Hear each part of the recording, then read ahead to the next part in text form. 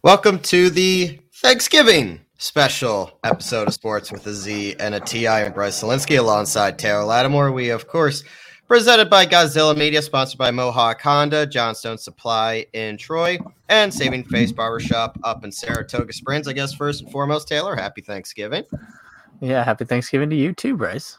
I guess and all I guess of our we listeners. and all of our listeners. We have some football games that we need to get to, so we're going to make this a little shorter as you guys are headed over to your families or traveling or cooking or whatever you may be doing as you're bringing up this episode. We have some college football to talk about.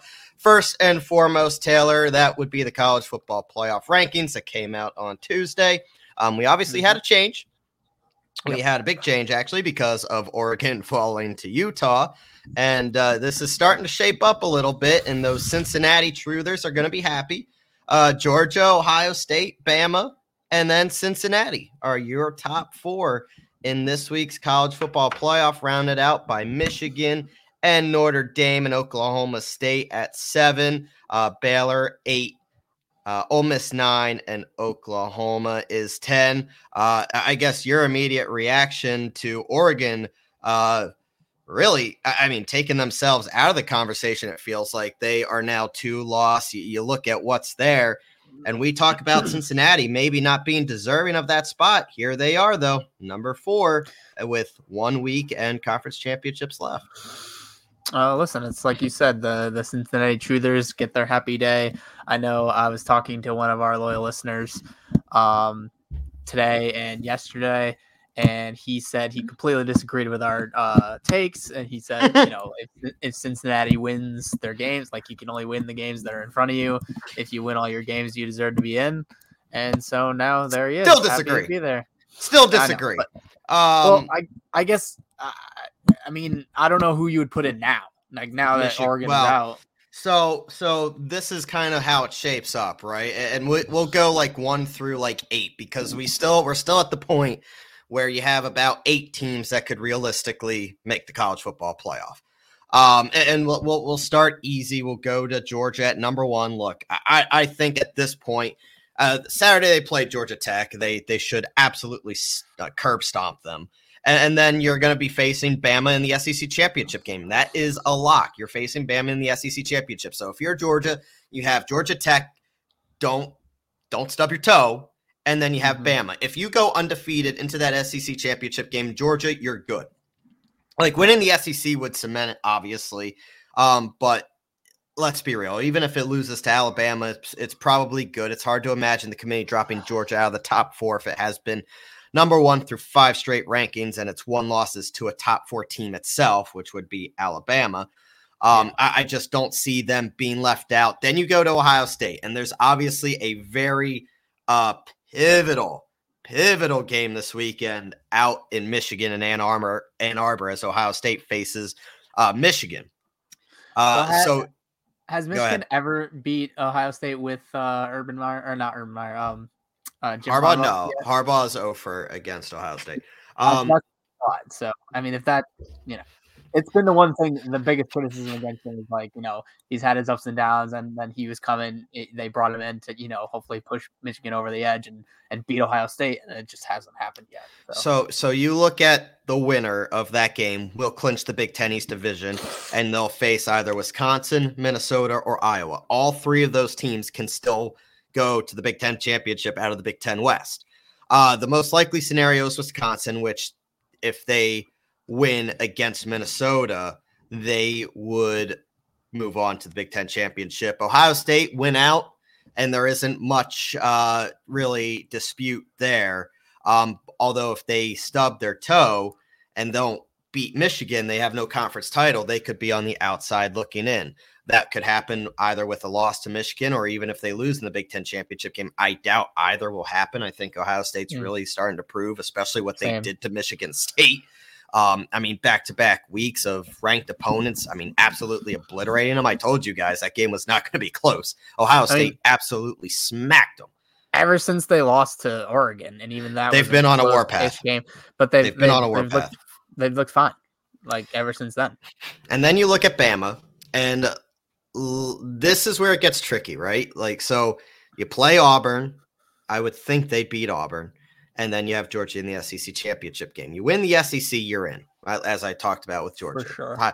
Alabama already clinched a spot in the conference championship game. They play Georgia. We already discussed that, but a 2-loss tie team that beats the number 1 team in the country to win the league is in. A 2-loss Bama team that doesn't win the SEC is a great debate. Bama would have to lose a close game to Georgia in that scenario. The committee would have to deem Alabama unequivocally one of the 4 best teams in the country, and it would be measured in exactly the same way as a 1-loss Notre Dame because they wouldn't have a conference championship. So this is where it gets tricky, right? A loss to Auburn. A loss on Saturday against Auburn would probably do it for them. If Alabama doesn't beat Auburn, they would absolutely have to win the SEC to finish in the top 4, which would be tough if they struggle against Auburn. Then you have Cincinnati. This is the conversation, right? They might back themselves into the top 4. Friday at East Carolina. Are you freaking kidding me? It's almost embarrassing to talk about Cincinnati in the light of the college football playoff compared to the other teams that are around here. You look at Cincinnati, East Carolina on Friday, then they would play Houston, the American Athletic Conference Championship game. You win out and hope nothing changes. Cincinnati is 2 wins away from a historic season. There's no doubt about it. But is it going to be enough to get into the playoff? Beyond the obvious loss, Cincinnati also has to worry about getting jumped by Oklahoma State on Selection Day. And the reason I say that is that it's a 1-loss Power 5 conference team that would have the Big 12 championship.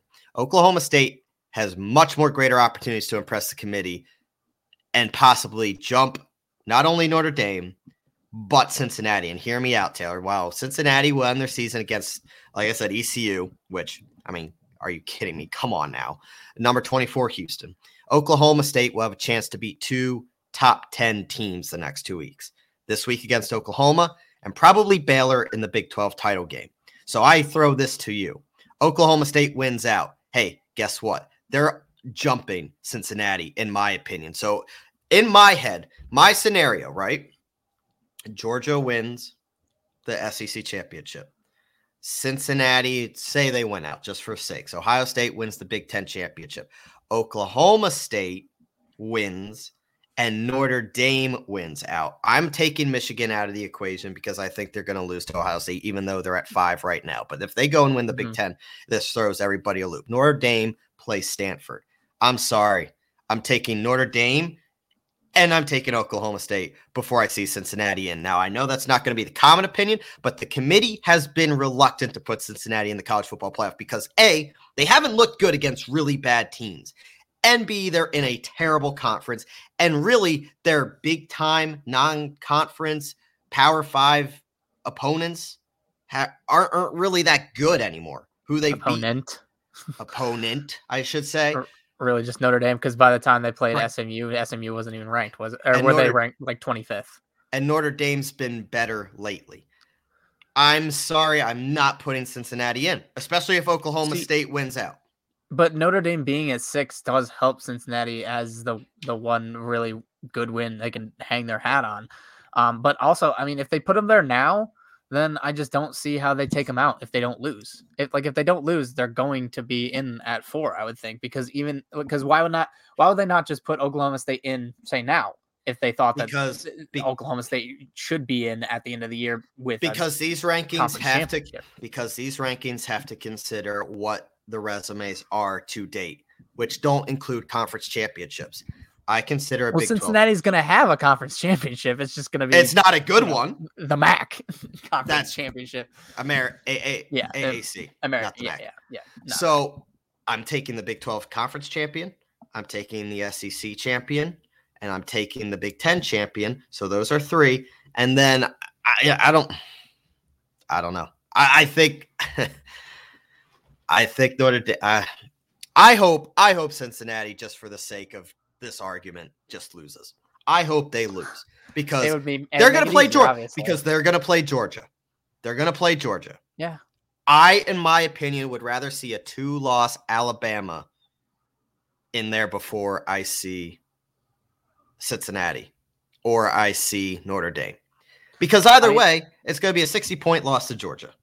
I would love. I'm okay with it staying just the way it is, just so that everyone who loves Cincinnati can just watch as Cincinnati gets destroyed by Georgia. I mean, most teams would probably get destroyed by Georgia anyway, and that was also our listener's argument. Is he was just like, well, I mean, you can't really say that, they shouldn't be in there because they would get destroyed by Georgia, because I believe, and he believes, and most people believe, that anyone in there would probably get destroyed by Georgia, except for maybe, like an Alabama or an Ohio State, but that's why they're ranked 2 and 3.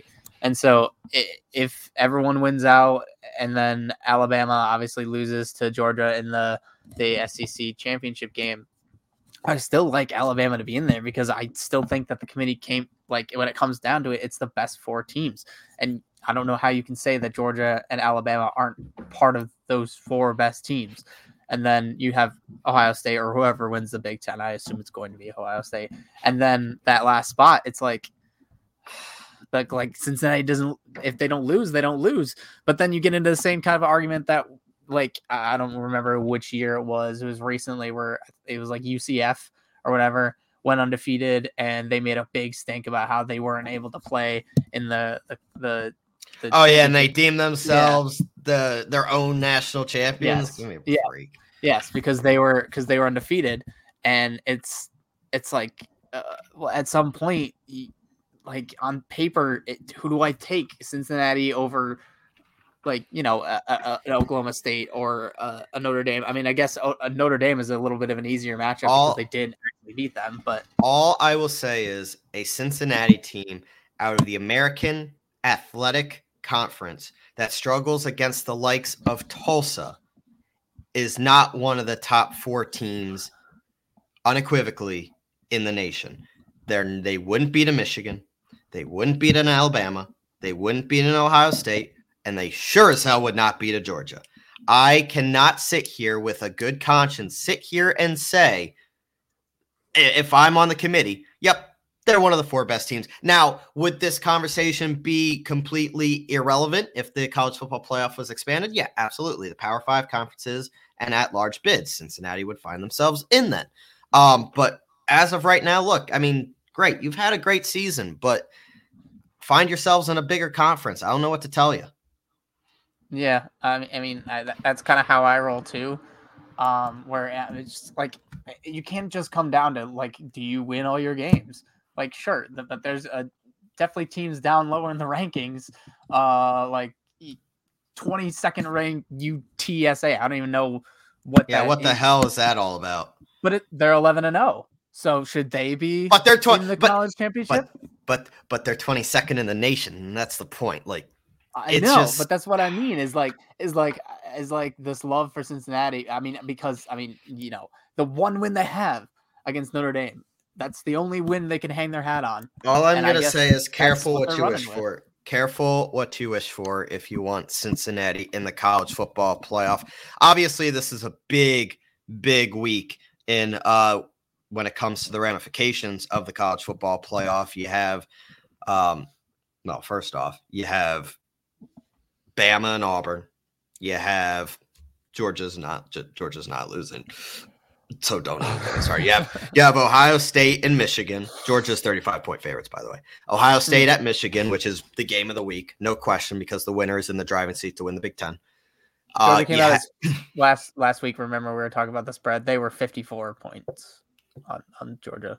They covered, wasn't it? 59 to it was bad. It was bad. Yep. That's okay. And Cincinnati actually, plays they did 7-4. Oh, interesting. Cincinnati plays East Carolina, who is 7-4. And of course, you have, I believe, it doesn't really matter. Oregon State, Oklahoma and Oklahoma State. That is obviously the other big game, because Oklahoma State is probably in the driver's seat to win the Big 12 if they handle their business. And then Notre Dame plays 3-8 Stanford, so they should be able to handle their business. And they need to do it in impressive fashion if they want to leave a last good impression on the committee, because they are not in a conference, thus no conference championship for them. I did want to tackle, because obviously it's been a big controversy, and I know some people don't understand why. And Taylor, I'm sure you might be one of them, and I'm willing to explain if need be. James Franklin just got a massive extension, right? 10-year, $84 million extension to remain the head coach of the Penn State Nittany Lions. And of course, it's not been a great year for Penn State. Obviously, it started off great. Injuries happened. They got into a little bit of cold slump, and they find themselves 7-4, headed to Michigan State, looking for an 8-4 regular season finish. Not exactly what you want for this program, but really why Penn State did this is because LSU and USC were lining up to get him. Florida just fired Dan Mullen. They were now becoming interested in James Franklin. And I raise to the people that want James Franklin fired or gone. If not him, then who? Who else is going to bring in year after year top 5 recruiting classes? Because if you look at the next recruiting classes the next couple years, next year, they have the number 3 recruiting class, including the top quarterback prospect in the entire country. The next couple years after that, they're shaping up more top 5 recruiting classes. They have never been blown out by Michigan. They've never been blown out by Ohio State. They've always been competitive. They have a Big Ten championship under him. You are allowed down years. And for a person that came to a program and turn it around the way he did, you got to remember where Penn State was when James Franklin took over the head coaching job at Penn State. It was a very, very dark and nasty place because I was there. It was not good. This was a team that was sanctioned. It was a team that wasn't bowl eligible. They weren't going anywhere. They had limited scholarships, and they weren't a good football team because they didn't have enough scholarships to fill it, and nobody wanted to come and not play in bowl games. He turned this thing around. They are in the conversation every single year. Yes, are they looking up at Ohio State? Absolutely. But outside of this year, they've been better than Michigan. They've been consistently outside of this year, top 10 in the country. They've been in 3 New Year's 6 bowls the last 4 years. Last year doesn't count because, pandemic. And they have a Big Ten championship. So I raise to the people that wanted him gone, if not James, then who? I think it's a move that the Board of Trustees decide they had to do. They're committing money to the program for the training facilities, giving him more resources to recruit, more resources for his staff, for his players. This is definitely a university that has the backing of James Franklin, and I understand the frustration, but you also have to understand the alternative, which is probably not always greener than you expect. I'm overall comforted by the fact that James Franklin is staying at Penn State. Yeah, well, I mean, it's definitely good to get stability. I think that's important within a program, and you're right. I mean, he definitely is getting the recruits. I mean, that the number 1 quarterback recruit next year. Sam Aller is supposed to be a stud. That's big, and so you want that kind of stability, especially because it's a process. Like college football more than say the NFL. Like the NFL, you can turn around a program like that. Like you can go from last to best with a couple draft picks and free agent acquisitions, and you're golden. Yep, and you're golden. And so when it comes to college football, if you're not one of those top teams like Alabama, who's going to get top prospects or NFL bound every single year, you need time to develop, time to recruit, to bring in the classes you want, to build the team you want. And so it takes a lot of time for all this to come, to fruition. So giving him 10 years is a good way to, one, you get rid of those rumors. You nix the rumors that he's going to leave, go to LSU, which affects him, affects the team, affects the coaching staff, and affects the fan base. Well, think about the coaching staff that will probably not be retained by the new head coach. Think about the recruits that are going to flip because they didn't commit to see a new head coach come in. Think about the people that are going to jump to the transfer portal. Yeah. Think about the questions surrounding Penn State for God knows how long. Who are you going to find to come to Penn State? Meanwhile, Franklin goes to another school and has a lot of success. I mean, he is one of the best recruiters out there. Does some of his in-game decisions leave you scratching your head? Yeah, but I think a lot of coaches do that. I mean, not everybody's going to be Nick Saban. You can't be. You look at the programs now, like Georgia's always been good, but they're a prime example. Like it took time, but now they're one of the top teams in the entire country and one of the more dominating teams out there. It takes time to build a program, and coming from where Penn State was, it takes a special person to have been willing to take on that risk to start to try to get them on the right track again. He did. He has a conference championship under his belt, which, by the way, something Jim Harbaugh to this date has not done at Michigan. Mm-hmm. And it's just one of those things that I think people overreact. There's a lot of people that, you know, as soon as shit hits the fan 1 year, you automatically want to fire the guy. And that's not really how things work, especially in college football. I'll just say this. I do know the culture at Penn State, they want stability. You got to remember, Joe Paterno was there for 409 wins. There were some seasons Joe Paterno did not have good football teams. It happens. Recruits don't pan out. Injuries happen.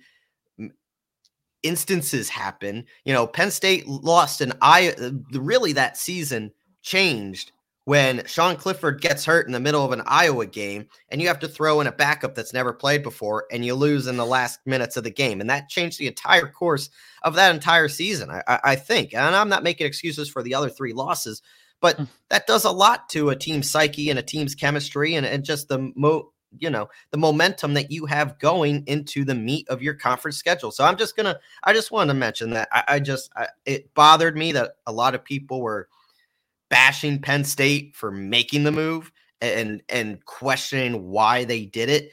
That's a little bit of, I guess, the more logical reasoning of why they could have done it.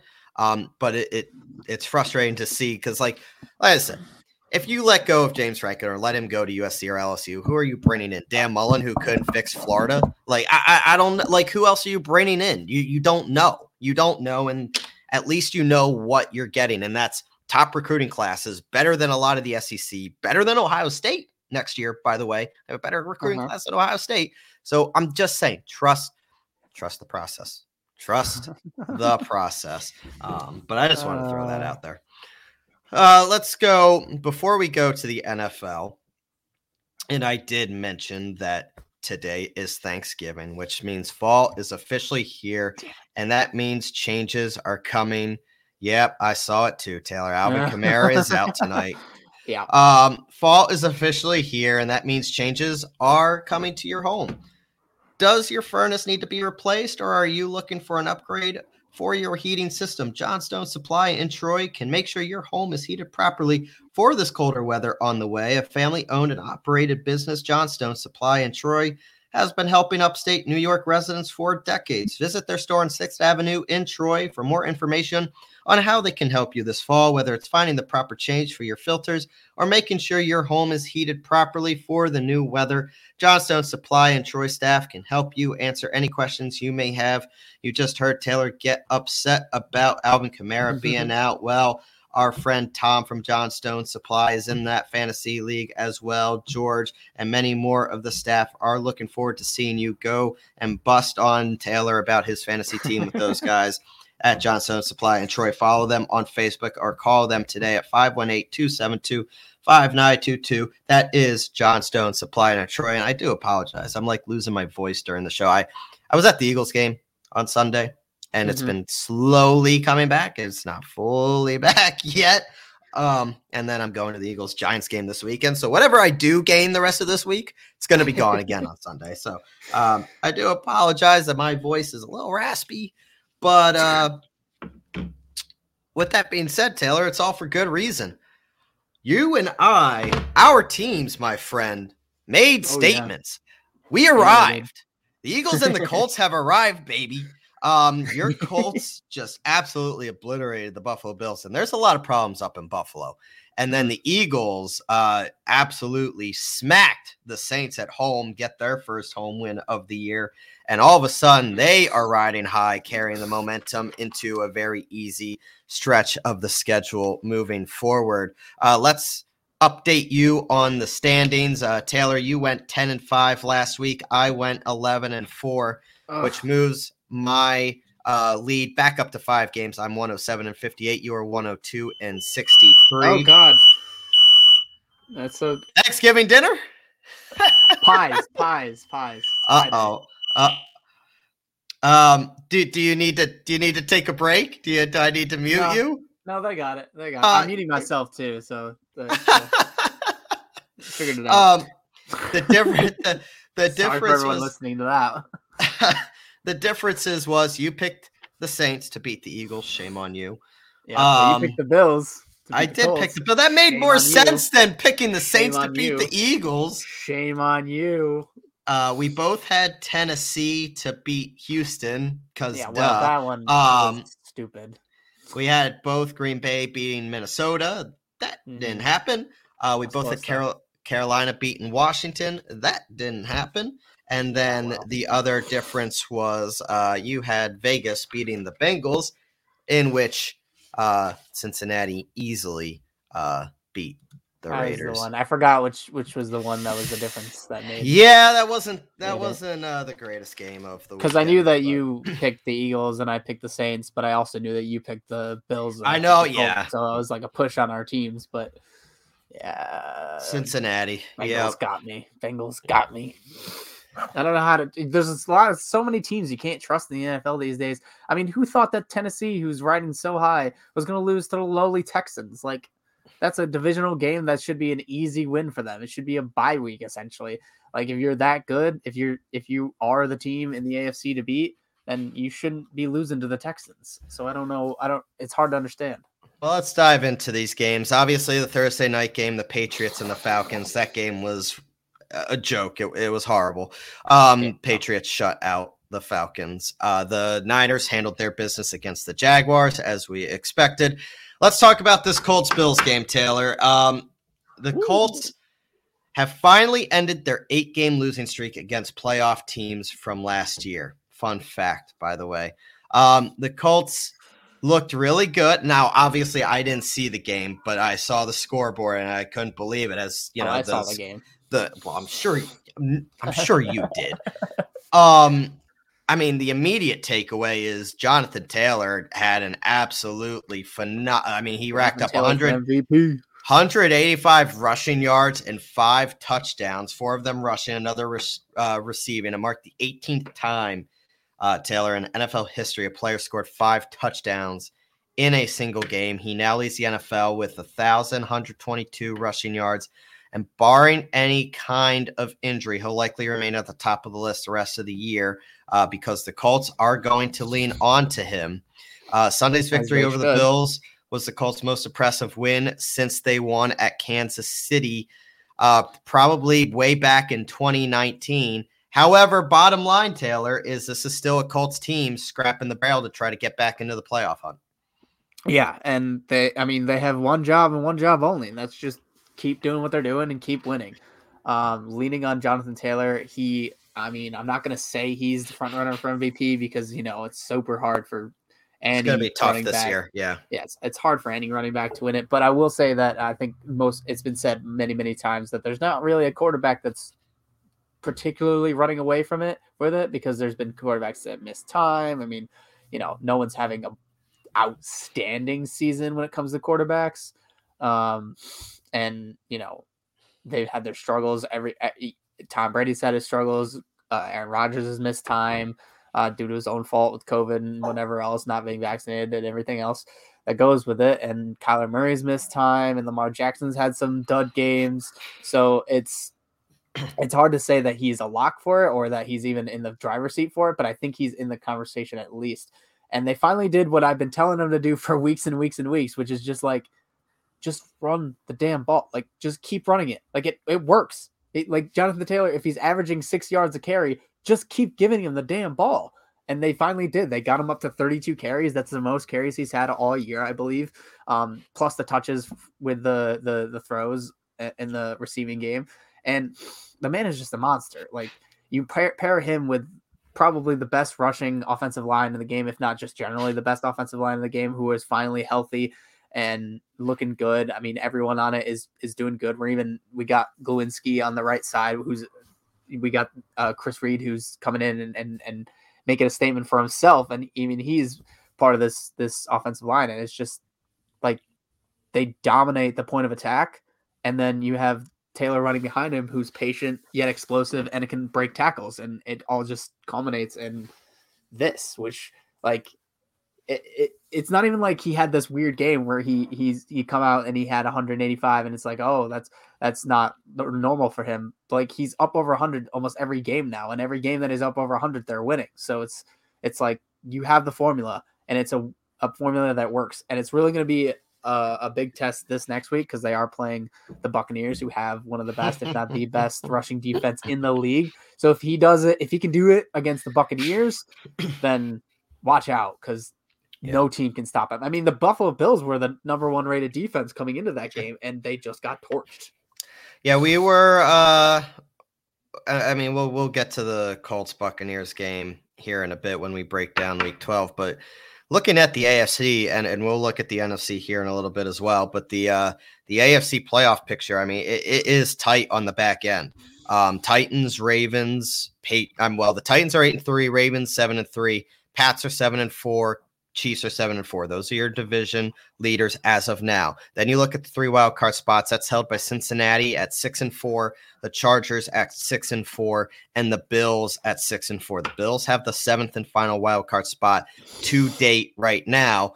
The Pittsburgh Steelers have the tiebreaker with Indianapolis based on the tie. Believe it or not, Pittsburgh is 5-4-1, and then the Indianapolis Colts, because they have the extra loss at 6-5, are 9, and then the Browns are 6-5. You have Vegas and Denver at 5-5 there as well. So this is a really, really tight AFC playoff picture right now. The Colts' schedule is not kind moving forward, but no, it's not. It's so but they are certainly in the conversation as of now. And I mean, on the other side of it, the Bills, I mean, there are a lot of problems right now. One, the offense looks broken. Like, look, the Colts defense is good, but it ain't that good. That the Bills shouldn't have been able to at least put up a little bit more than what they did. And then, like you said, that defense, who is supposed to be one of the better defenses in all of football, looked completely lost and did not know what to do to Jonathan Taylor. I mean, really, Carson Wentz wasn't asked to do anything because Jonathan Taylor did it all. Now, what Carson Wentz did was enough. He did nothing. I know you didn't watch he had a touchdown. Did nothing. To Jonathan Taylor, but he did enough. I mean, there was at least one third down where, I don't know if you saw the highlight, because I know you didn't watch the game, but where he did one of his patented Carson Wentz escape from an absolute sack, where literally there's 2 guys on him and he just like ducks underneath both of them. Is reminiscent of the Monday Night Football. Yeah, where he literally was in the pocket, you couldn't see him, and then boop, he pops out. And I was at that game. It was great. It was reminiscent of that, and that was on third and 10, I believe, and he got the first down. So, like, it's just the little things. Like, that's all he needs to do. Is, like, I've never wanted him to be, Peyton Manning out there. Like, I want him to hand the ball off. You do. I mean, I would be great if he was. All I need him to do is not turn the ball over and give the ball to Jonathan Taylor. Like, that's his job. And then if we have a long third down where we need to get a first down through the air, or sprinkle in some play action here and there, because if you just keep hitting that run and then you can hit him with the play action, that's how this team wins. That's the offense. That's the thing. And until a team can prove that they can beat Jonathan Taylor, I don't see why you should turn away from that. The Dolphins beat the Jets. There's not really much to say about that. Washington spoiled Cam Newton's party at home. They're hanging in there with Taylor Heineke, but I just feel like once they play the Cowboys and the Eagles here the next couple weeks, that will quickly fade for Washington. Carolina hanging on to the playoff picture as of now as well. The Bears look absolutely woeful against the Ravens. That started Tyler Huntley because Lamar Jackson was out due to a non-COVID illness. So when Tyler Huntley is beating you, you know things are wrong. It's been a really, really nasty week for Matt Nagy. They're saying that he might be fired after today's game against the Lions, which, first and foremost, if you're not up and ready for a noon Lions-Bears game, Taylor, you ain't living. That ain't American enough for me. I'm sorry. Andy Dalton versus Jared Goff against the 0-9-1 Detroit Lions. Oh, what's better than that? What is better than that? I'm not sure there's anything better than that against the 3-7 Bears. Yeah, no, I mean, this is just the Bears need Justin Fields, and they need him in a bad way. They need him to be they need him to be coached properly. That too. Matt see Nagy's the Bulls game. The Bulls game, they were chanting fire Nagy. Because it has been incompetence, and it's not a coincidence to me that Fields' best game this year was when Nagy had COVID and wasn't on the sideline and wasn't calling plays. It's not a coincidence. Something's broken in Chicago, and I cannot believe he's still the head coach as we record of the Chicago Bears. But I mean, it really doesn't help that Fields got hurt in that game, and they had to play with Andy Dalton. Like, not that which is just so much better, right? No, but I think that they would have at least been able to maybe beat, the what was it? What's his name? Tyler Huntley. Huntley, baby. Led Ravens if they had Fields the whole game instead of Andy Dalton. I know Dalton might be a better thrower of the football, but Fields just gives you all the dynamics. And Fields won't be playing today, I guess, if you're listening to this on. Yeah, Andy Dalton's starting. Yeah, so and Matt Nagy's not long for this gig. He's probably going to be fired at the end of this season. I think at this point, I think it's after today. I think he will be after. Yes. Oh, you think so? Yes. What if they win today? I don't think it. Well, I guess if they lose to the Lions, if you lose to the Lions, you're gone. Which is possible. The Lions have competed, which is possible. Yeah, the Lions are a bad football team, but they are not giving up. The Bears look completely disinterested, so it's kind of two sides of the coin there. The Eagles, baby. Oh man, absolutely obliterate. Don't look at the final score of 40-29 because it really wasn't that close. Saints got some garbage time at the end. The Eagles have officially arrived, Taylor. And the Colts were in the playoff hunt about 2 weeks before the Eagles, I'd say. They started to carry that momentum. Now the Eagles are here. With their win over New Orleans, they are now one game out of a playoff, well, really a half game out of the playoff spot. I will explain it to our listeners now. Looking at the playoff spot, the Arizona Cardinals are the top seed at 9-2. Packers are 8-3. Tampa is 7-3. Dallas, who we'll get to in a little bit, lost to Kansas City. So not only are the Eagles winning and looking better, Dallas is not looking very good these past couple weeks. They've been up and down, but those are your four top division leaders right now. Then the three wild card spots are the Rams at 7-3, the Vikings at 5-5, the Saints at 5-5. The Eagles have beaten the Saints. The Niners at 5-5, and the Eagles at 5-6. Then the Panthers at 5-6. The Eagles are right there. The Saints hold that last playoff spot. I can't imagine the Saints are going to. I'd expect them to get crushed tonight by Buffalo. I think I kind of just gave away one of my picks for later. But the thing is, the Eagles are right in this thing. And the way Jalen Hurts is playing right now, and both sides of the ball really have hit its stride. The Eagles have rushed for 175-plus yards for 4 straight games. That's the longest streak since 1950 for the Eagles. They have the second most rushing. I can't believe I'm talking about the Eagles like this. They have the second most rushing yards in all of football, only behind the Browns. That is absolutely bonkers. Well, the Eagles forced 3 turnovers. They have the second easiest closing schedule in the NFL with tiebreakers over the Saints, Falcons, and Panthers. They're in a good position here to make a charge. I'll definitely say that I'll eat my lumps with the fact that I said that I thought that the Saints could slow down the rushing attack for the Eagles. They didn't. They still rushed for 242 yards. Yeah. So Yeah. yeah, I mean that it really just says it for them. The fact that they're doing it so like it's such a committee because I And mean Miles Sanders. Miles Sanders is back. Now Jordan Howard got hurt, so that's a little bit of a stinger, but Sanders looked good. Scott looked good. Let me tell you. That's what I want to get to. I've been very critical of Jalen Hurts. I'll be the first to admit that. And I'm still not fully sold on him. But let me tell you something. He is on his way to securing this QB job long term. He's making a damn good case for it. Rushed for 71 yards, 3 touchdowns against the top rushing defense in the NFL, capping his day. I don't know if you saw the juke. Yeah. I saw the video. That video. Oh, that was we paid a video editor $10 to make this or whatever. The 24-yard touchdown run that put. I mean, let me tell you, the link exploded after it.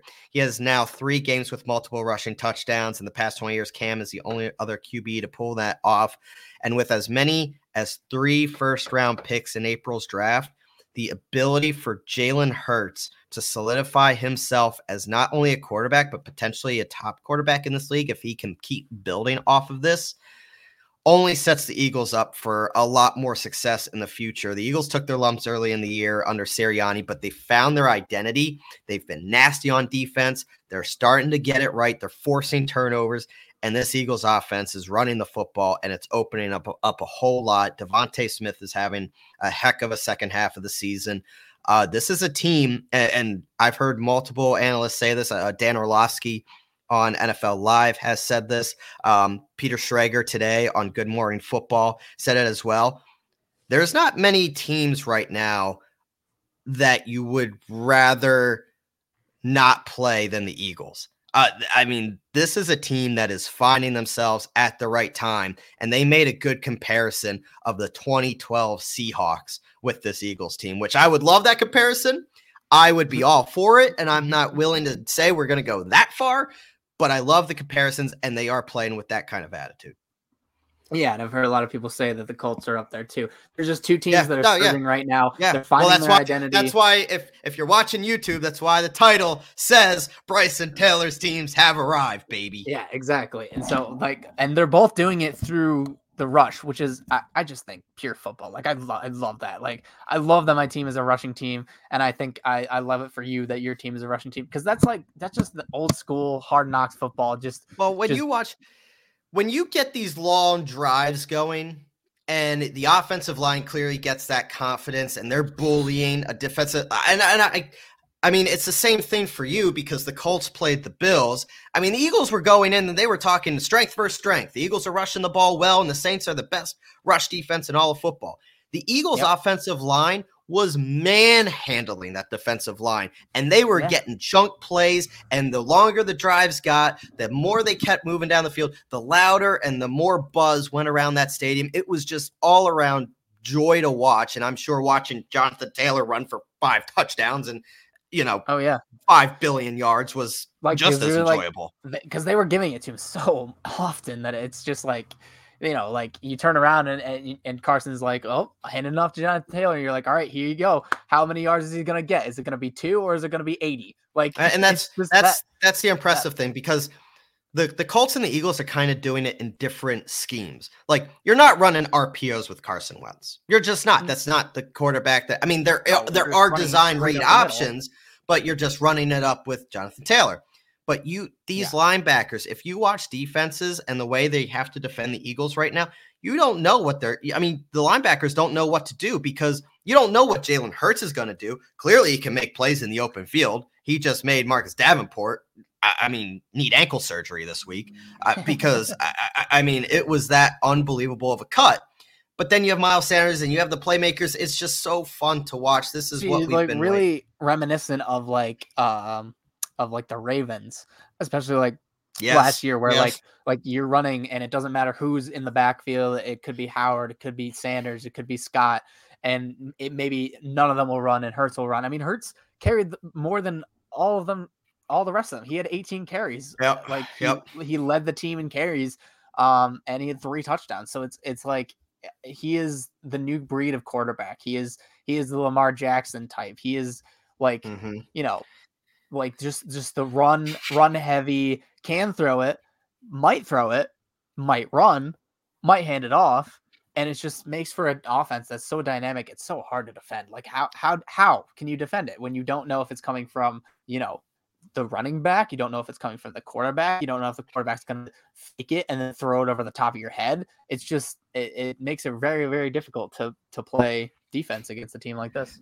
Taylor, Lamar Jackson's first 15 career starts, 4,120 yards of total offense, 26 touchdowns, 12 turnovers, 213 first downs. Jalen Hurts, 4,115 yards of total offense, 29 touchdowns, 11 turnovers, and 209 first downs.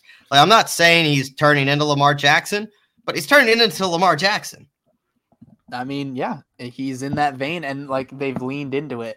And so, like, I get like Lamar Jackson kind of opened up that kind of where you can like literally like your quarterback can be your best running back, and that's kind of how it has been for Hurts and how it's been for Lamar.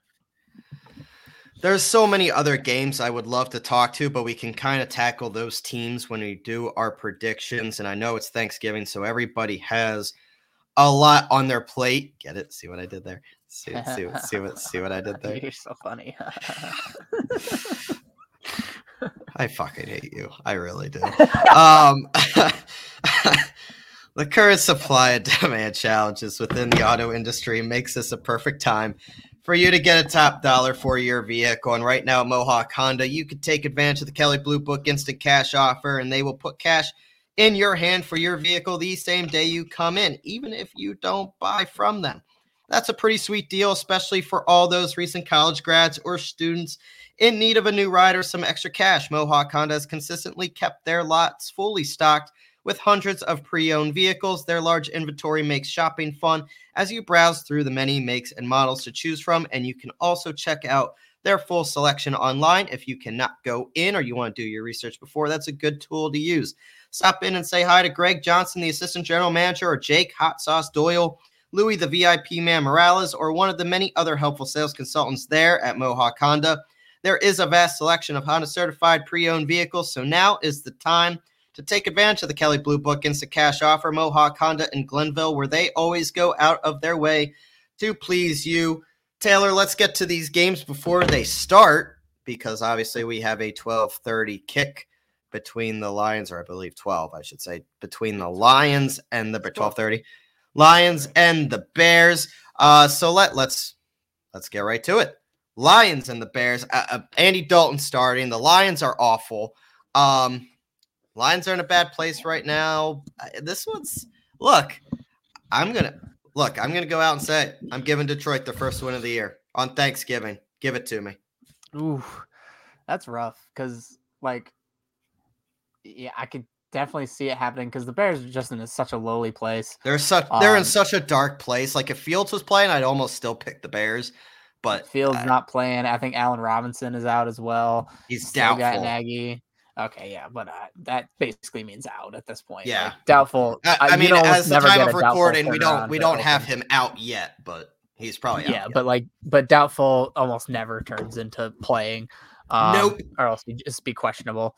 But I hate that they don't have probable. I liked when they had probable as a designation. I know. I hate questionable. There's just such a negative perception on the questionable tag. Because shit, what happened? Because you never know. Because they almost never do doubtful. So it's always everyone's just questionable, and it's I don't know what how questionable is he really. Yeah, like Kamara, he's already ruled out, obviously, because it's a Thursday game, but he was questionable, and it's okay, well, I guess he's just out then. Maybe he should have just been doubtful. But Bears, Lions, I'm going to stick with the Bears, though, because the Lions are so bad, and they haven't won a game, and it probably will come and bite me in the ass, because they're going to get their first win against the lowly Bears on a Thursday, Thanksgiving noonday game, but I'm still going to pick the Bears. I just can't pick the Lions. I can't bring myself to do it. Yeah, I mean, I feel good about it. I'm going to do a little parlay here in a little bit, and I'll give you my picks of who I'm going to do my parlay with. Let's go the 4:30 game, which is Raiders at Jerry World to face the Cowboys. Look, the Cowboys aren't playing very well, and neither are the Raiders, really. I think reality's finally gotten back to them, and Dallas is a much better team. They didn't look good against the Chiefs. They might not. We don't know yet, but it's sounding like they will not have Amari Cooper and they won't have CeeDee Lamb.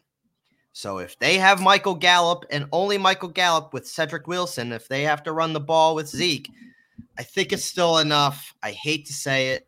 I think it's still enough, though. Dallas is going to win. These are hard games. These are tough. Just because with missing all those weapons, it really hurt them against the Chiefs. It really did. I mean, yes, it did. The Chiefs, and the short week's going to hurt them.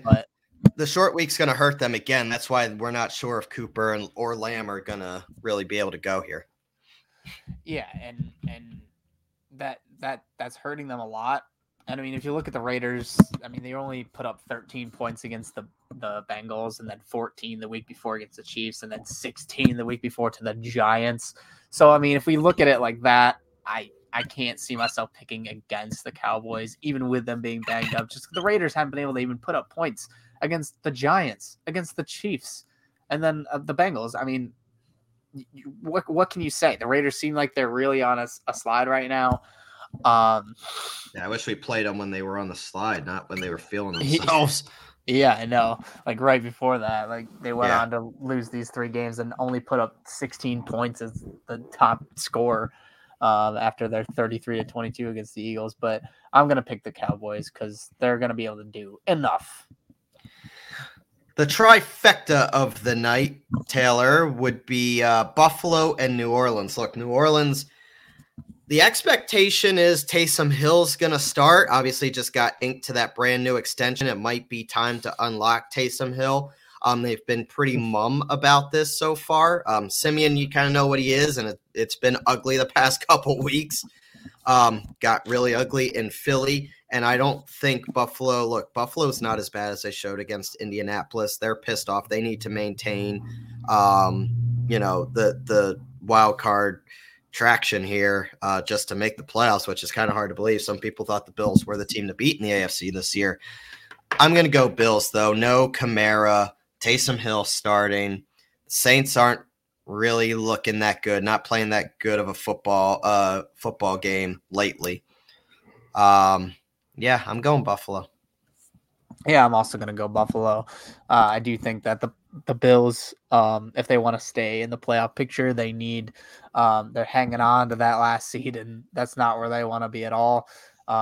Especially with the Colts right on their heels, because the Colts are going to have the tiebreaker over them, I would assume. Just beat them. So they need to try to put distance on them if they think the Colts are going to lose. But either way, they're going to win this game because the Saints are banged up. Kamara out again, hurting his team, hurting my fantasy team so badly. I've been able to win without him. Me too. Okay. I've been okay without him, but like if I had him, it would feel so much better. Just imagine how good it's going to be when he's back, baby. That's what I mean. And I'm fighting for my life out here, fighting for a playoff spot in this one paid league, where so there's the top of my division who's like 7-3 or something, 7-4, and then the rest he might be 8. He might be 8-3, and then the other division 6-4, 6-4, 6-4, 6-4, 6-4, 6-4. They might have gotten 7-4 because they all just won. But all of them are going to make the division. Like all of them are going to make the playoffs. Like the entire division basically is making the playoffs. And I'm sitting here as the second best team in the other division, and I can't crack in. And I'm just like, just throw me a bone. Somebody lose. I don't even know how it's possible for all these teams to have the same record. But yeah, so that's my situation, and I would love to have Kamara, but I don't. Neither do the Saints. They're going to lose to the Bills. You need to be in the AFC West. Then you'd be in the driver's seat. Yeah. Let's go to the first game of the Sunday slate, which would be the defending Super Bowl champions coming off an impressive win against the Giants, albeit the Giants.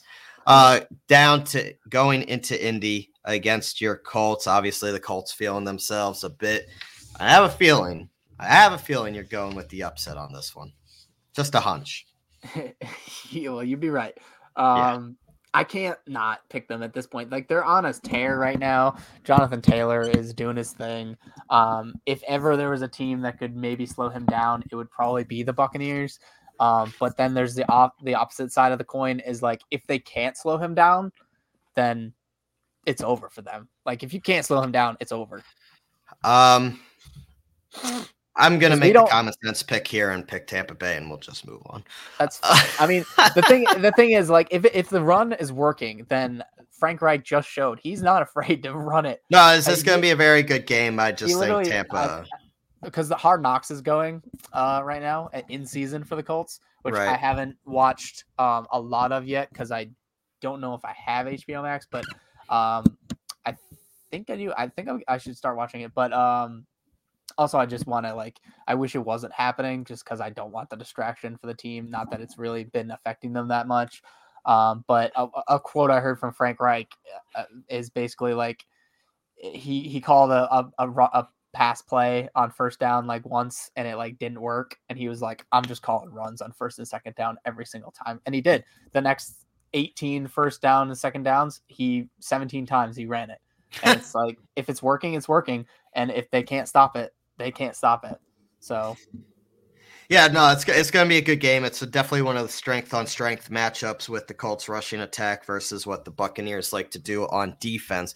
I think Carson's going to be asked to have to throw the ball a little more, and usually when that happens, bad things could happen. I'm hoping good things will happen. Go to Pittman. That man has hands. Pittman can catch any ball that's in his vicinity. It's crazy. Let's go to a really, really bad game, which I'm sure everybody's dying to see. The Jets head to Houston to play the Texans. Jets head to Houston to play Texans. Pick a team so I could pick the same team because I don't know. I guess the Texans. I don't know. The Texans. That's kind of who I was leading with. Tennessee, I mean, so Zach Wilson's back. Houston is coming off a decent win. So I don't know. Zach Wilson's back. Oh, the savior who is basically seeing ghosts like Sam Darnold was. I don't know. The Texans, I guess. I hate both teams. Right? I feel like you got to go with the Texans because they at least just won against the Tennessee Titans, and they're one of the best teams in the AFC. So I mean, you got to give them the credit there, I guess. As quick as people were ready to trust the Titans, 2 of their 3 losses are to Houston and the Jets. I know it doesn't make sense. It doesn't. This year makes no sense whatsoever. These games are hard to pick. All right, the Eagles at Giants. Yours truly will be in attendance for that game. The Eagles are feeling themselves, have won 3 straight game, or looking for the 3rd straight win, I should say. And it is Michael Strahan's retirement ceremony on Sunday. However, I do know for a fact, based off the numbers and the Ticketmaster numbers that came out, that the majority of the tickets sold are in the state of Pennsylvania, which means there are going to be more Eagles fans, my guess is, than Giants fans at this point in the year. The Giants fans are ready to jump off the highest bridge they could find. Just fired Jason Garrett. Freddie Kitchens is now the offensive coordinator. Daniel Jones looks like a lame duck quarterback that can't throw the football more than 5 yards. If you think for a second that I'm picking the Giants, you haven't been listening to Sports with the Z and a T for the past couple of months, and I'd like you to simply end the show now. Go Birds. Birds by a lot. I'm going to even throw a score out there. Give me 38-10 Birds. Sent. Yeah. No, I'm picking the Eagles in this one. I mean, the Giants look lowly. They just played Tampa Bay, and Tampa Bay is a good team, but the only hope, almost like they were fucking with them. They took Tom Brady out, and all the starters were out by the end of the game, and they were just running with the backups, and and the Giants still couldn't do anything. The Giants are sad, and Giants fans are probably sad. I'm sorry if you're one of them. I'm not. I know you're not. I'm going to wear a Nate Sudfeld jersey. Do you get that joke? I'm going to wear a Nate Sudfeld jersey. because Giants fans were so bitter when Doug Peterson benched Jalen Hurts last year and thought they purposely tanked the game and put Nate Sudfeld in against Washington, and it didn't allow the Giants to make the playoffs. Giants fans, you suck. You're a poverty franchise. You're literally the most losing franchise in the NFL the past 10 years. Yeah, they've never been above 500 more than after week 1. Not since the Banana Boat. They've never been above 500. Not since Banana Boat picture. Yeah. Trash. I'm picking the Eagles to win the game. Good pick. I like that pick. Good job. Yeah, I mean, the Eagles look good right now. What can I say? Like they're surging just like the Colts. We talked about this earlier. The Eagles are looking the part, and the Giants are just not. Carolina at Miami. This is a tricky game. Like, I kind of liked what I saw from Carolina. Like, it didn't work out. Washington beat them, but Carolina's still technically in the playoff race. Cam has looked good. Obviously, it was only one game, but he looked good against Miami, who all of a sudden they're on a hot streak. Like, what happened to our top 5 picks? Stop winning games, Miami. We have your first round pick. Frig off. I'm going to go with Carolina, though. I think they're just a better football team at this point. With Cam under center, let me be clear. The last 3 games for the Dolphins, they beat the Texans, which, we assume that the Texans are a bad team. Like the I don't know how they beat. Neither do I. I'm not even gonna sit here and act like I do. Nope. And I think a lot of it's probably that they're like I said, I think either last week or the week before is like there's going to be a time where like the loss of Derrick Henry is going to hurt, because there was games early on in the season where they could just hand it off to Derrick Henry and have him do all the work for them. And so I think that's just one of those games that it caught up to them. So Texans are bad. Dolphins beat them. Then they beat the Ravens, which, that shocked a lot of people. It shocked me for sure. And then they beat the Jets. I don't look too much into the Jets win. The Jets are terrible. They should beat the Jets. Everyone should beat the Jets, except for maybe Detroit. But I'm going to pick the Panthers because I do like what they're doing. Like, I think like Cam coming back, he really looks like he's comfortable again. Like maybe he should never have left. I truly believe that the way it's looking is that he really shouldn't have left, and that's where he belongs. And they're using him, the way of old, especially in fantasy. Like he's definitely already picked up by now, because anyone who doesn't pick him up is a fool not to have him, because he's such an asset in fantasy, just because he's had a rushing touchdown in the last 2 weeks that he played. He didn't even start 2 weeks ago, and he had a rushing touchdown. So I think that the Panthers with Cam look at least better passable on offense. I know the loss to Washington is weird, but Washington is on kind of a hot streak right now, beating Buccaneers and then coming out and beating you. Oh God, you're buying. Oh my God, you're buying. I'm not buying it back in. I'm not. Oh I'm really God. not. I don't know who they're playing this week. We'll have to talk about it, but I'm gonna pick the Panthers in this game over the Dolphins. Carolina 2-point favorites on the road. Tennessee at New England. Now all of a sudden, battle for the top seed in the AFC. Who had this on their bingo card between Tennessee and New England for the top seed in late November in the AFC? Titans, Pats. I'm going with the Pats. They're playing some damn good football right now.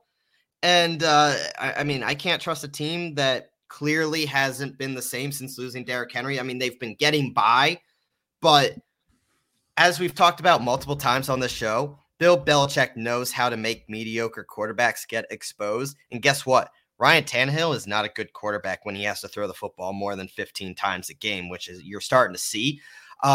Whatever the Patriots are doing is working, and it's working well. I'm going Pats. I'm going Pats on this one.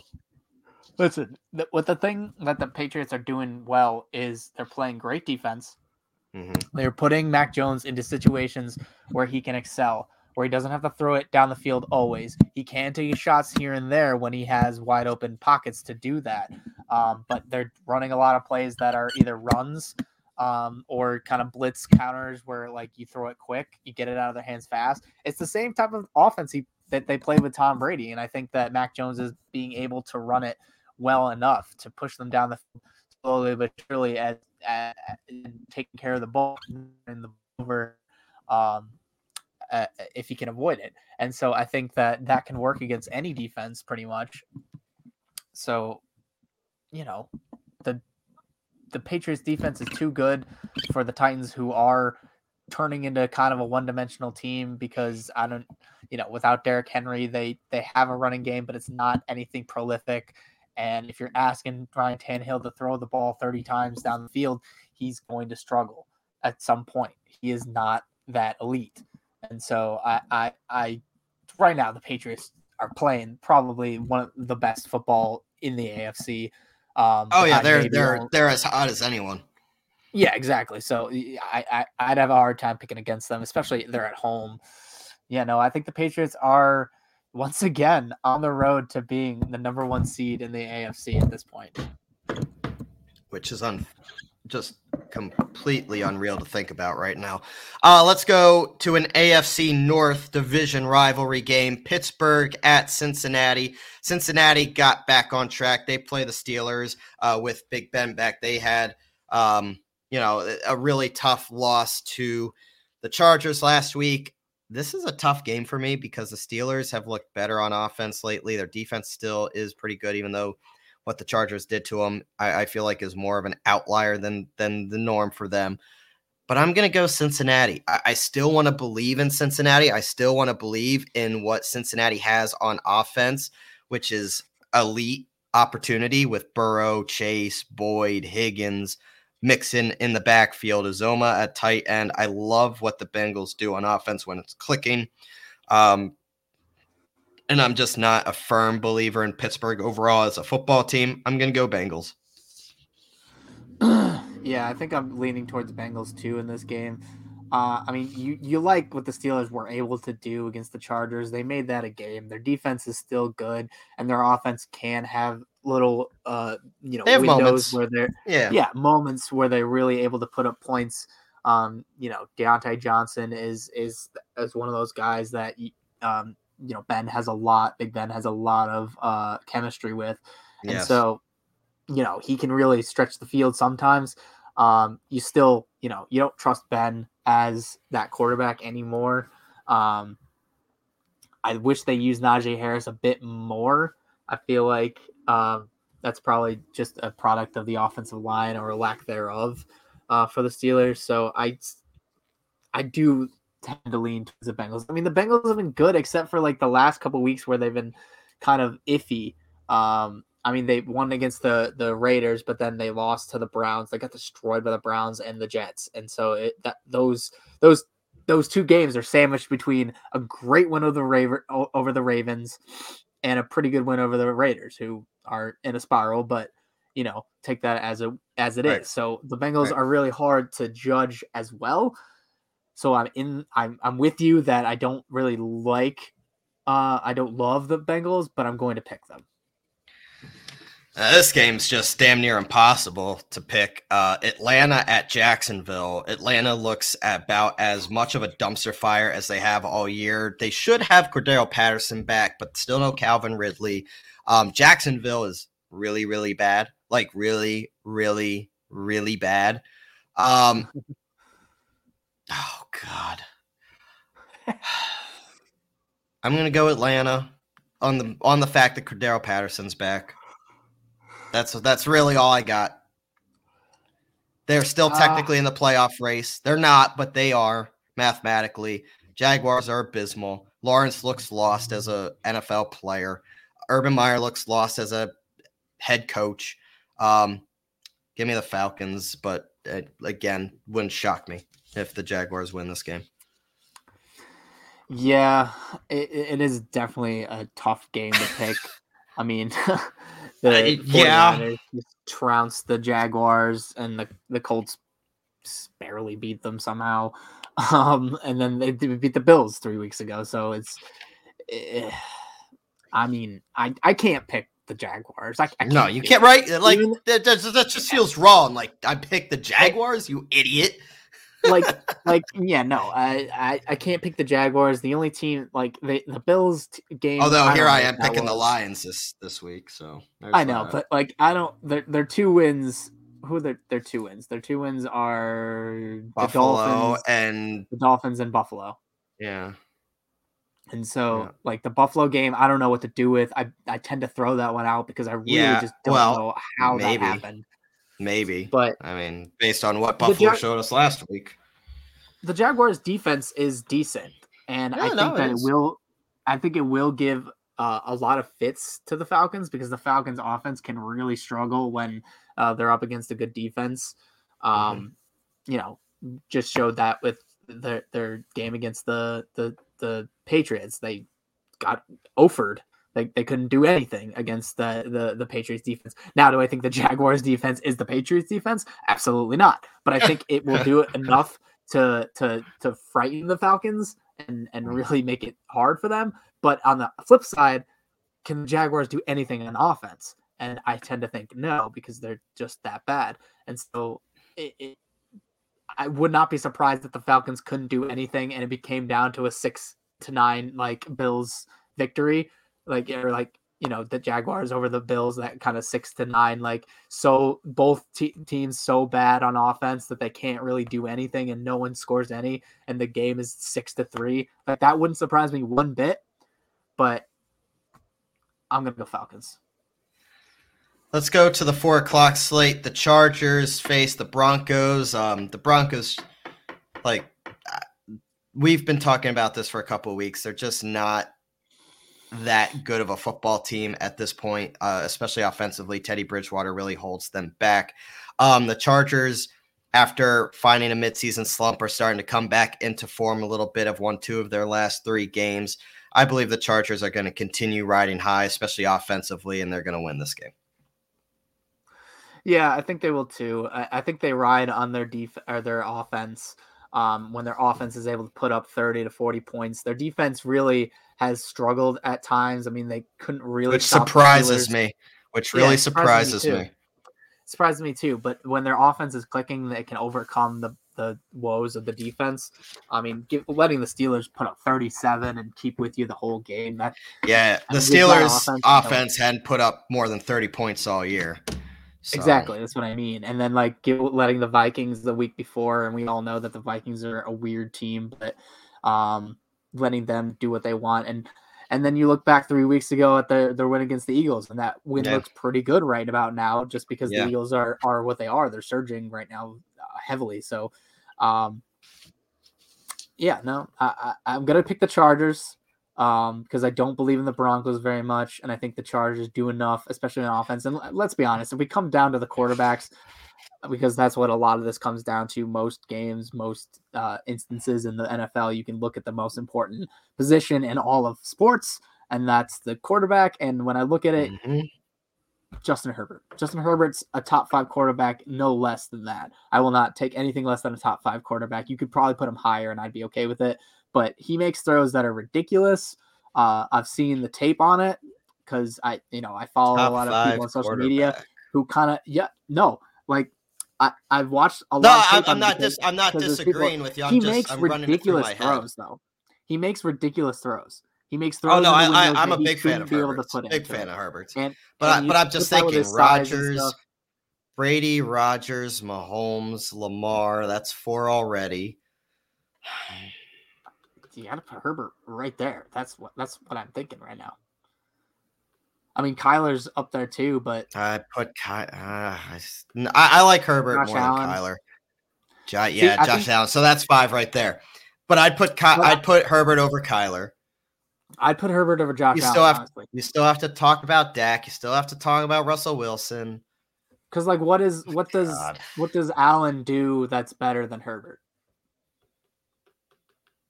I think he has a better deep ball. I think he is more mobile. I mean, Herbert's pretty freaking fast. He's pretty mobile. And his deep ball, I don't know about that. Like, Herbert's deep ball is on point. Like, he puts Josh Allen is one of the strongest arms in the entire league. Oh, yeah. Sure, he can throw it far. So can Mahomes. But accuracy while also throwing downfield, I think Herbert beats him in that. It's definitely covered. Look, I'm not disagreeing. I like Herbert a lot, but I'm just thinking right now as a top 5 quarterback. I don't know if I could do that. Yeah, Chargers over the I mean, the guy that I was watching the video on who broke it down for me, he had him top 3. I'm not ready to go that high, but definitely top 5. As long as Tom Brady, Aaron Rodgers, and Patrick Mahomes are in this league, don't even start with that conversation. Lamar Jackson as well. Tom Brady, he's the guy who would be booted out, but just because he's getting older, but he doesn't seem to be losing much. No. And he's not as mobile at all. So Herbert got him on that one. This is probably the game of the week, Taylor, and that would be the Rams heading to Lambeau to play the Packers. The Rams have been kind of stumbling lately, so they need to kind of right the ship here and keep pace with the Cardinals and what they're doing on top of the division. They travel to Lambeau. The Packers kind of licking their wounds as well, losing a bad game to the Vikings. Really shouldn't have lost. They put themselves behind the 8 ball from the start in that game. Rodgers obviously battling with the turf toe that he says is going to bother him for the rest of the year, which is a little troublesome. But these are our 2 NFC representatives, respectively, for the Super Bowl this year. You have the Rams, I have the Packers. Both teams coming off disappointing losses, but both teams still 2 of the top best teams in the NFC. This is going to be a hell of a game. Yes, I do think this is a hell of a game. It's a hard game to pick.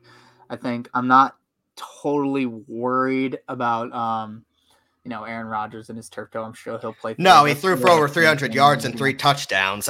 It was more the defense that shit themselves. Yeah, and I mean that does kind of worry me. But I've been saying a lot. I don't know what the Vikings are, and I don't know how to evaluate the losses that they have. Or the wins that they get over these teams because they're just so inconsistent half the time. And Kirk Cousins, I mean, he looked good that night, but at any point he could look bad. Coming off of a bye week, though, the Rams are, which is going to help them a lot. It's going to be great for Odell Beckham to get him, into the swing of things, get him acclimated to this team, and so. I'm going to go and say the Rams. I'm going to say that they use Odell Beckham. They get him integrated into the offense a lot more than the last week where he was or the last time they played, which was literally 2 days he was signed and he was thrown into the game. But I think it'll be close, and I definitely don't feel great about it. I can't abandon my representative for the NFC, which would be the Packers. Plus, this game's in Lambeau. I'm going to go with the Packers. Let's go to the final 4:00 game of this week's slate, which is Minnesota at San Francisco. 2 teams battling for the final playoff spot. 2 teams that it's really hard to get a read on too, right? Like one week they look really, really good. The next week they look really, really bad. This is a really a coin flip type game. You look at what Minnesota's been doing offensively. It's been impressive over the past couple of weeks. They've been throwing the football a lot more, and it's helped.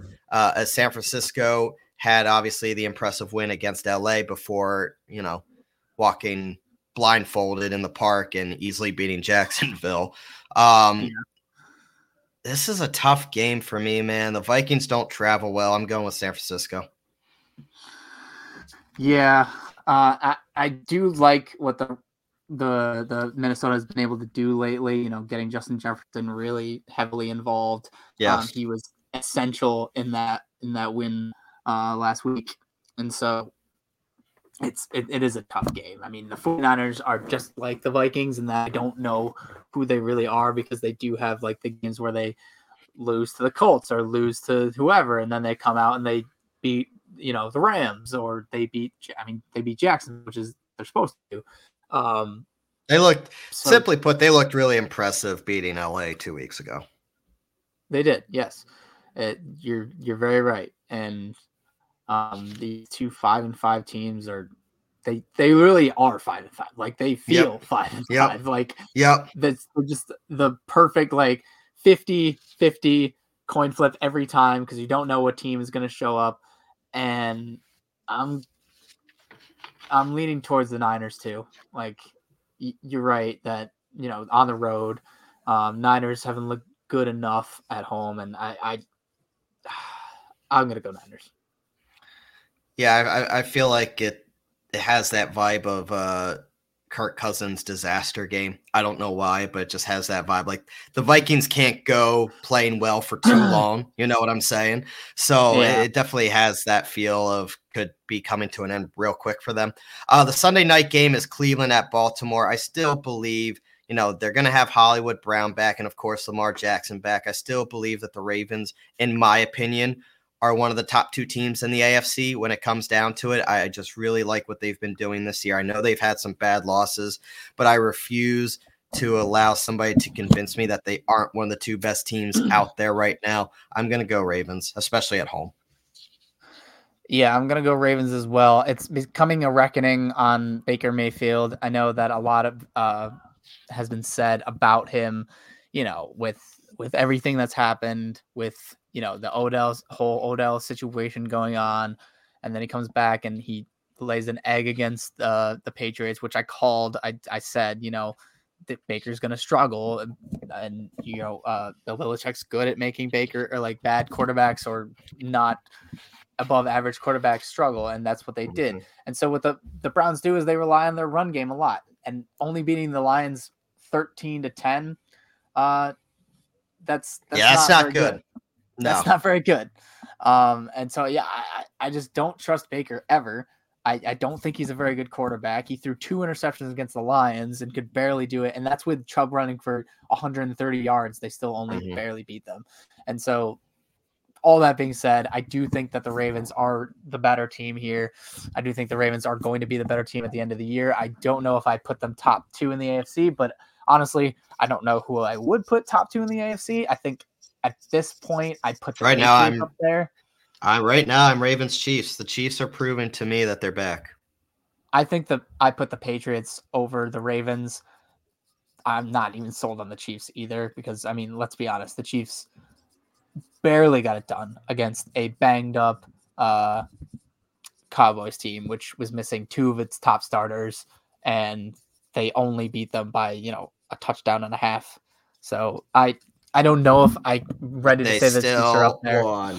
Yeah, they still won, I guess. Yeah, you could say that. But if the Cowboys had even 1 or 2 of those pieces back, I really do think that it could easily have gone the other way. I don't think that the Chiefs have looked as explosive as they could have been. If they put up like 20, 30, 40 points against the Cowboys, I'd be ready to call them back. But they didn't. They barely managed 19. So, but that's not a here nor there. That's not what we're talking about. We're talking about the Ravens versus the Browns. I think the Ravens are one of the best teams in the AFC. Don't know if they're top 2, but I'm going to pick them against the Browns. Final game, and you were wondering who Washington was playing. They are hosting Seattle on Monday Night Football. Seattle has looked like a dumpster fire lately. I'm not a big believer in Washington, though. Eventually, Russell Wilson is going to steal a game. It's just going to happen. You still have the weapons on the outside, even though that offense has looked broken. It can't be broken for long, I guess, especially against a really, really bad Washington defense. I'm going Seattle. I'm sorry. I can't pick Washington. I'm going Seattle to get it right. Yeah. I think I'm going to fall into the trap and I'm going to pick Washington. They're so hot right now. They're hot, baby. Hey, 2 good wins against, the defending champ Buccaneers. And then they took care of business against Carolina. With Cam Newton, their offense looks immensely better. You cannot deny that their offense looks better with Cam Newton than it ever did with Sam Darnold. Maybe in the beginning of the year, you could say that because they did look decent in the beginning of the year. But the Seahawks just are struggling right now. They're not a good football team. And I just think that the Washington, not a great football team, but playing hot enough that they'll be able to stop the Seahawks. All right, so that concludes this week's predictions preview of Week 12.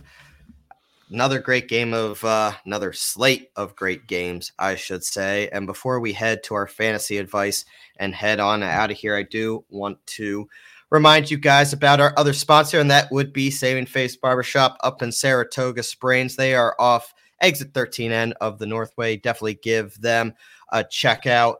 You could go online to book your appointments or give them a call. Jeremiah and his crew of barbers have a great atmosphere there. They really do. They talk to you. They great conversation. They have sports on the television, just a really down to earth vibe there. And you have multiple of options. You could get a 30-minute cut. You can get a close face shave. You can get at home services as well. They have senior, youth, and veteran discounts as well. So make sure you go online. You can see everything that's available with which barber, and you can pick the time that works best for you to head on in there. And definitely mention that you heard about them from the guys at Sports with a Z and a T.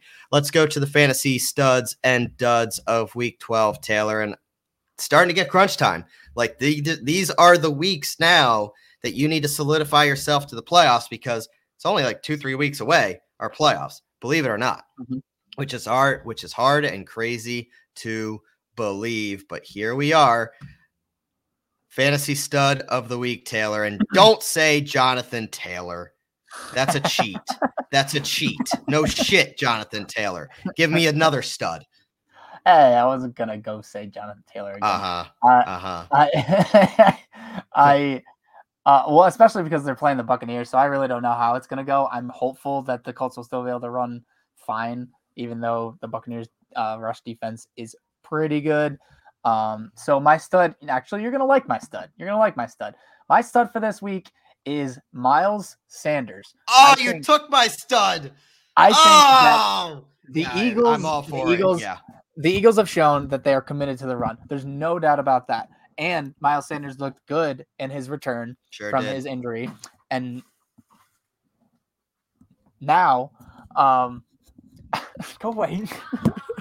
And now that, sorry for that interruption, but people walking in not knowing I'm recording a podcast.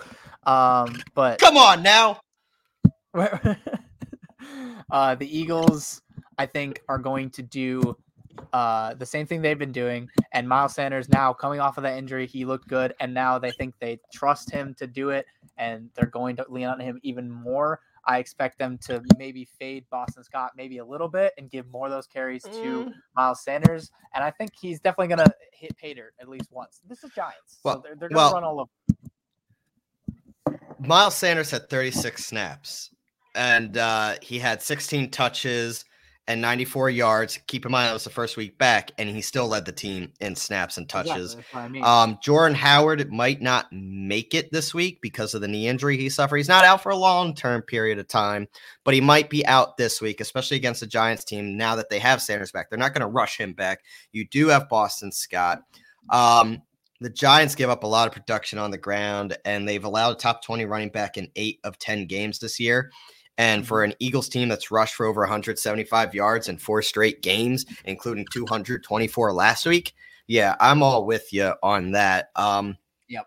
But because you took my guy, I had to scramble, and I'm going to go with Cordarrelle Patterson. He is going to be back as well. He missed last Thursday's game against the Patriots, and that was probably for the best. If you didn't watch the game, we definitely talked about it quickly. It was not good for Atlanta. CPAT, when he's in the lineup, has scored at least 14 points in 7 of his last 8 games. He's had at least 5 targets, 5 carries in 7 games this year. No matter what the matchup is, he's got to start because he's really all Atlanta has. So even just volume base, he's going to get the points. It's a Jacksonville team that's really, really bad. Start Cordarrelle Patterson because he can either be a wide receiver for you or a running back, and he has been unbelievable this year, and he will be back this week. For both? At least in Yahoo. I'm not sure about ESPN, but Yahoo, yes. All right. Because in our Godzilla League, I have him, and I put him wherever. Yep. It's great. I love it. It's fun. Let's go to dud of the week, though, Taylor, and obviously, we could go multiple ways with this, but who are we avoiding this week? In my view, I'm avoiding – now, I hope you guys are listening to this. Never mind. Doesn't matter when you listen to this. If you listen to it before Sunday, you'll be fine. I thought that they were the Thanksgiving game, but no. I'm going with you should avoid anyone on the it's the late game. on Thanksgiving. So I hope you listen to this before the late game on Thanksgiving. I don't like any Saints players against Buffalo. I think Buffalo, they are one of the best defenses in the NFL, despite what the Colts did to them. And so I really think that with Kamara out, it's going to be a struggle for the Saints to put up any points against this Bills defense, which I assume is going to be angry about, looking embarrassed on last Sunday and getting burned for 5 touchdowns on the ground by one guy who put up 185 rushing yards. So I really think that the Saints are going to struggle all around. Taysom Hill, I don't believe in him as a real quarterback. That's why he's never been the guy for them.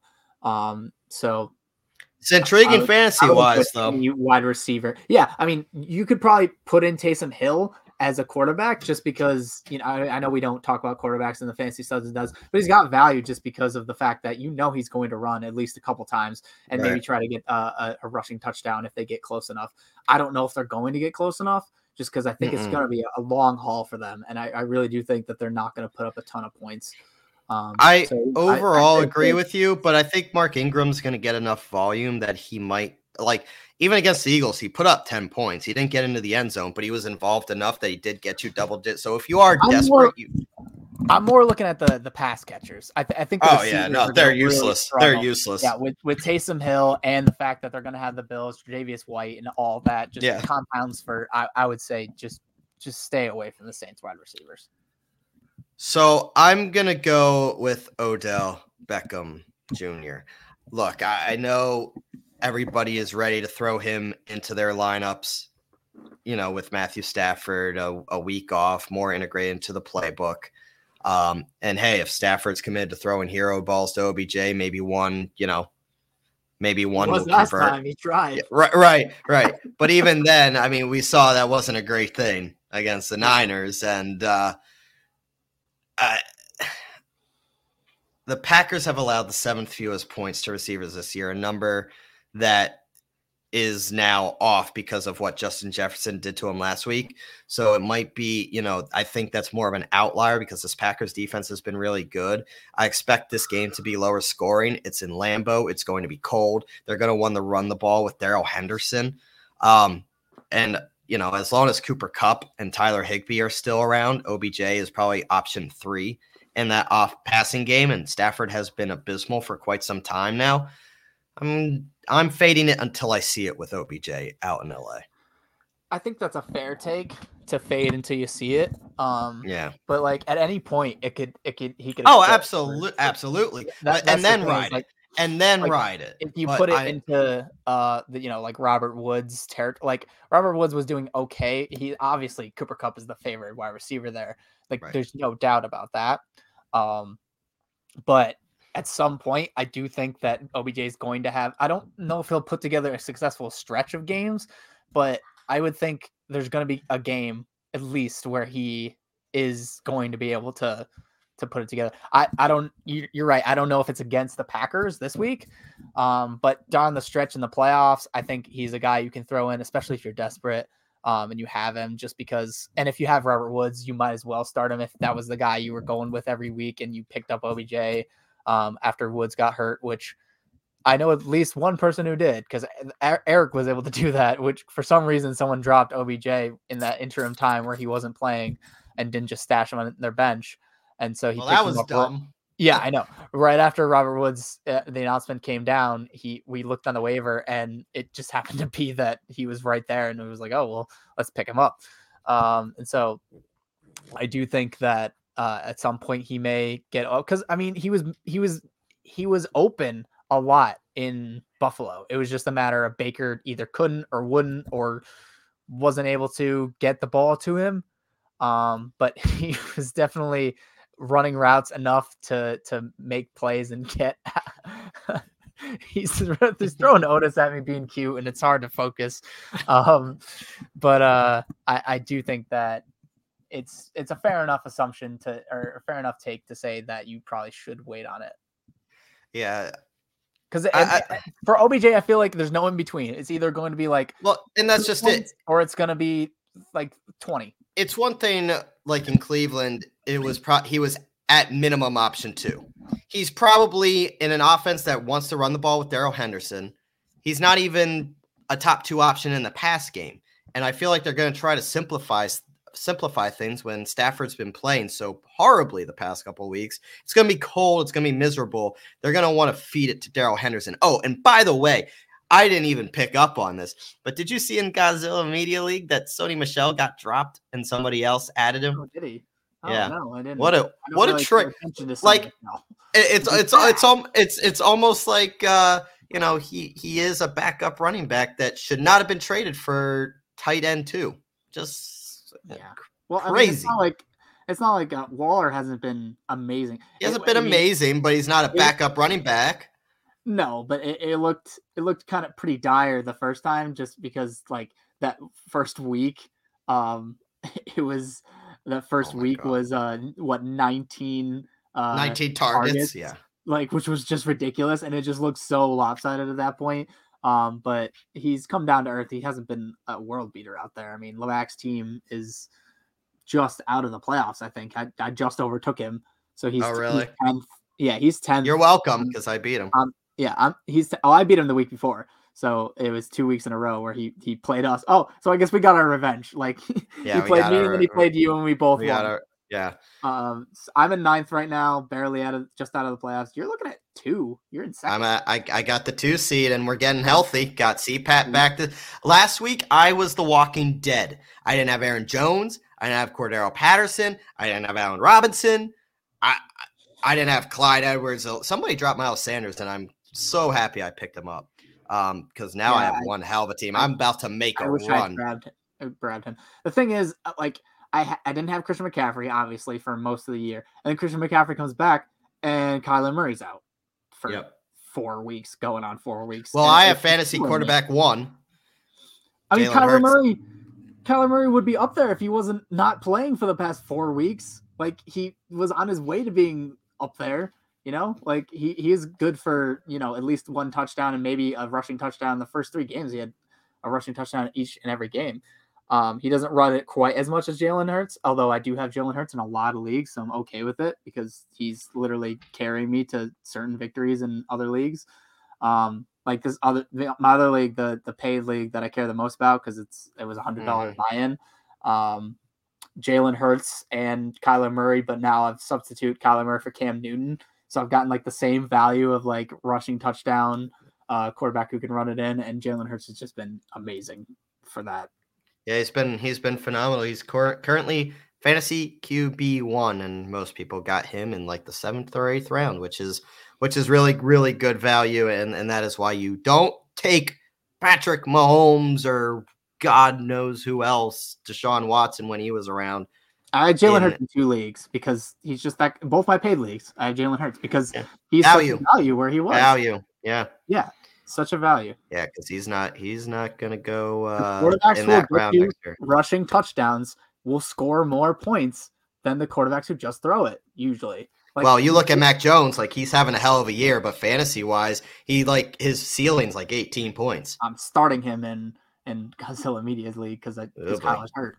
Yo, wait. So what was this? What was this text from Gaz the other night? Like, I had no idea what that was about. Was it like fantasy related? Oh, yeah. Yesterday, you mean? Yeah. Yeah. I was so confused. Because I texted out because the ESPN Fantasy just implemented like the dark mode, like so you're like. It is dark on your screen. Oh, like yeah, I noticed that. Yes, like Yahoo is, and just like I have like everything on that because it's better on the eyes. Me too. I think so. Like my texts and my Twitter and everything that can. Hey, me too. Is dark mode. Yeah, a lot of people are like that. Some people don't like it, but and ESPN Fantasy just implemented that, and Gaz talked about it in that episode of we talked fantasy. But he thought I was talking about like incognito mode where like you set your lineup and your opponent can't see your lineup until the day of, and he misinterpreted my tweet and he thought that's what I was talking about, and that's what that was.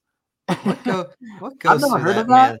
What goes through that man's head sometimes? But his like chat and then we're like, what? Like oh, Ghazi Bear, that's phenomenal. But Okay. I didn't know if it was like something you were like complaining. Like from what it sounded like somebody like it was like you added a I thought it was like you added a quarterback in spite of somebody or something like that. I don't know what I was reading. I was just saying like I was just happy about easy on the eyes dark mode. Not that because if it was incognito mode where you couldn't see the opponent, it doesn't really affect me too much. Is what I was saying because like I don't look at my opponent usually. I just like focus on my own team. Like I'm trying to put the best lineup out there regardless of anything else. So I don't like try to pick up like the backup to their quarterback who might not play just to fuck with someone out of spite. But Otis's army is second place in Godzilla Media League. We are going to take it my way to the playoffs, man. I would love it if Tyler came back, but I don't even know if he's playing this week. I don't think he is. So not likely if they keep survive. No, the Cardinals are on a bye, so no, he is not playing. This week. They're a bye week. Yeah, you're right. I forgot. No, he's probably back after the bye. Would be my guess. God, I hope so. That'll do it, Taylor. That'll do it for a jam-packed Thanksgiving Day episode of Sports with a Z and a T. You got any big plans for Turkey Day? No, I'm just going to my grandmother's and then probably going to Eric's parents' house and nothing too special. Yeah, we got both households to go to, but I will be finding a way to watch the football games because that is, if you asked me what I could do on Thanksgiving, sit at home in my pajamas with a beer in my hand and watching all 3 football games.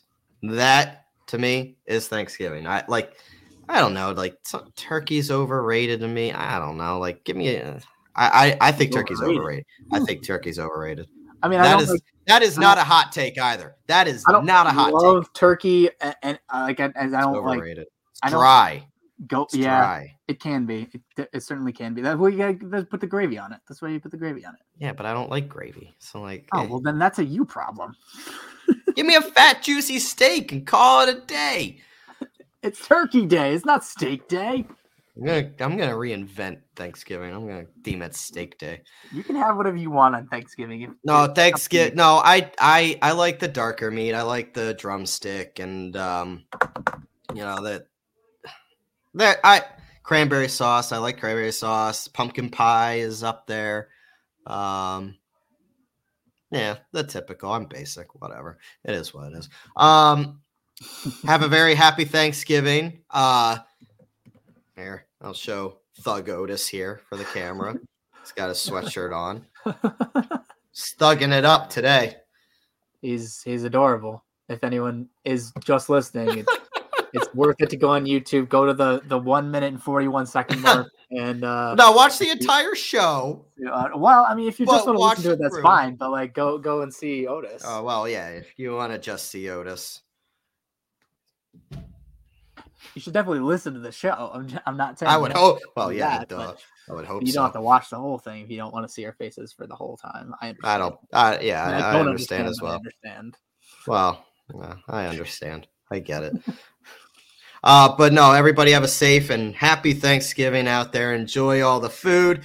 Enjoy the football. And next week, we will be right back here with the final college football playoff rankings going into championship week.